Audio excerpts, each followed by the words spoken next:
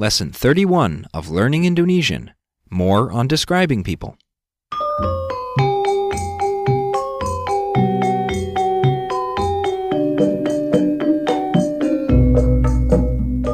Hello and welcome to Learning Indonesian, your fast and fun way to learn the Indonesian language. If this is your first time joining us, please try to begin with Lesson 1, as each lesson builds on previous material. And don't forget to sign up for our free PDF lesson study guide emails at learningindonesian.com.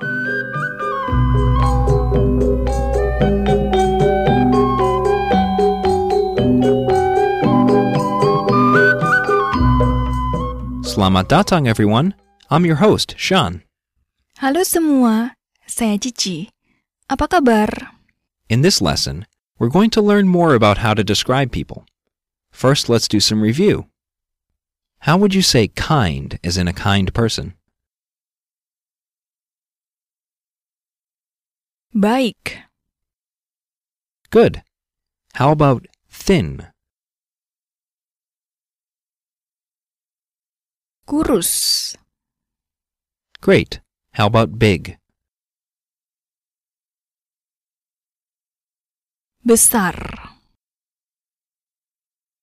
Great. The first word we're going to learn today is Adalah. adalah can be a difficult word for English speakers because it doesn't really have a direct translation. Its job is to separate the subject from the rest of the sentence. When sentences get longer and more complex, adalah can help clarify where the subject ends and where the rest of the sentence begins. You can sometimes think of it as having a meaning similar to is-a or equals. It will honestly take some time to understand where it will be used. In addition, adalah is used in more educated speech and not commonly used every day. While this may seem confusing, for now simply understand its function and follow along with how it's used in these lessons. So, listen and repeat. Adalah. Adalah. Adalah. Great. The next word we're going to learn is the word for woman. Listen and repeat. Wanita. Wanita. Wanita. Good. You may also hear people say Perempuan. to mean woman as well. Both are fairly common, but we'll be using wanita for the remainder of this lesson. The next word we're going to learn is the word for man. Listen and repeat. Pria. Pria. Pria. Good. Again, you may also hear people say Laki-laki. to mean man as well. We'll be using pria for the remainder of this lesson as well. Hair length can be used to describe people, so let's learn the word for hair. Listen and repeat. Rambut. Rambut. Rambut. Good. Now let's learn the word for long. Listen and repeat. Panjang. Panjang. Panjang. Good. Now here's the word for short. Listen and repeat. Pendek. Pendek. Pendek. Good. How would you say short hair?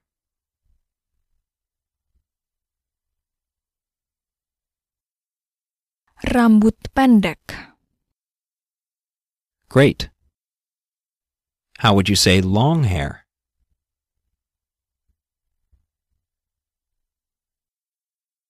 Rambut panjang. Good. How would you say Anto is a man with long hair? Anto adalah pria dengan rambut panjang. Or Anto, pria dengan rambut panjang. Great. How would you say, Ida is a very nice woman?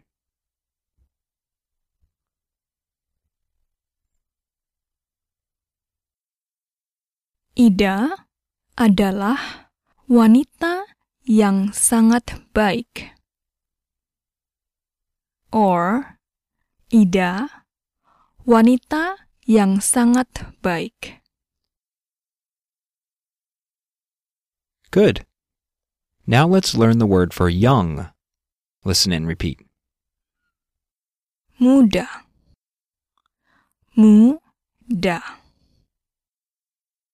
Muda. Good. Now the last word we're going to learn is the word for old. Listen and repeat. Tua. Tua. Tua. Good. How would you say, my father is old. He's not young.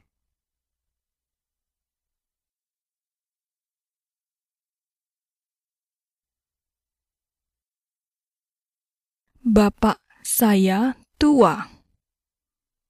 Dia tidak muda. Good. How would you say, that young man is my brother?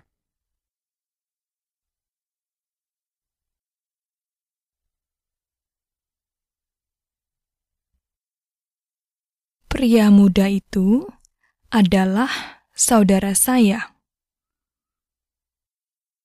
Or, pria muda itu saudara saya. Great. Notice we use Adalah here because it helps clarify the complex subject. That young man is the subject. If you did not use adalah you'd still be quite correct. Great. How would you say, that old woman is from Japan?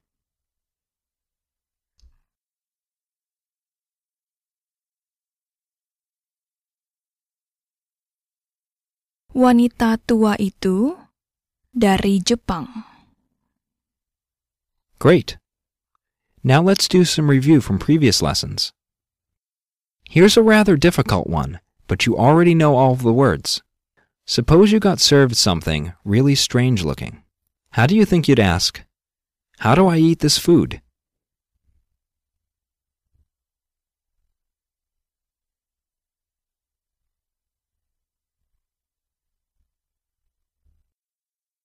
Bagaimana saya makan makanan ini?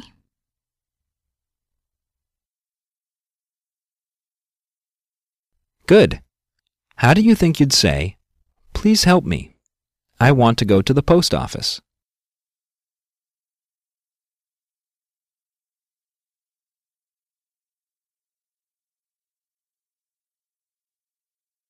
Tolong bantu saya.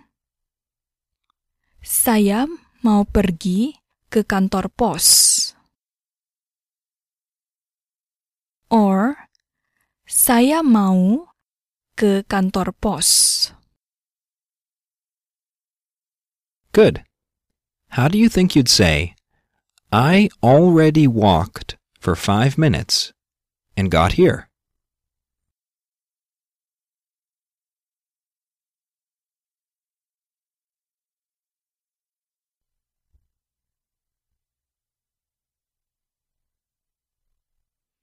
Saya sudah jalan selama 5 menit.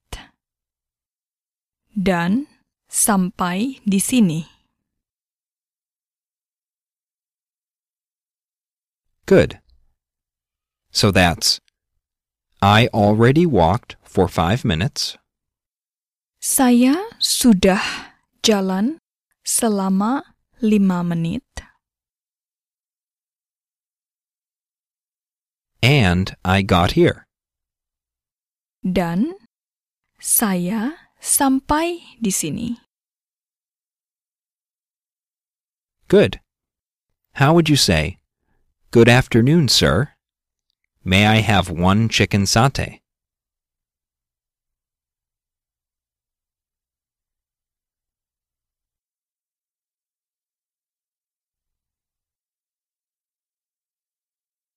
Selamat siang, Pak. Boleh saya minta 1 sate ayam? Great! That's it for this lesson. In the next lesson, we're going to learn how to state our feelings or opinions. Thanks for listening. Terima kasih. See you soon, everyone. Sampai nanti.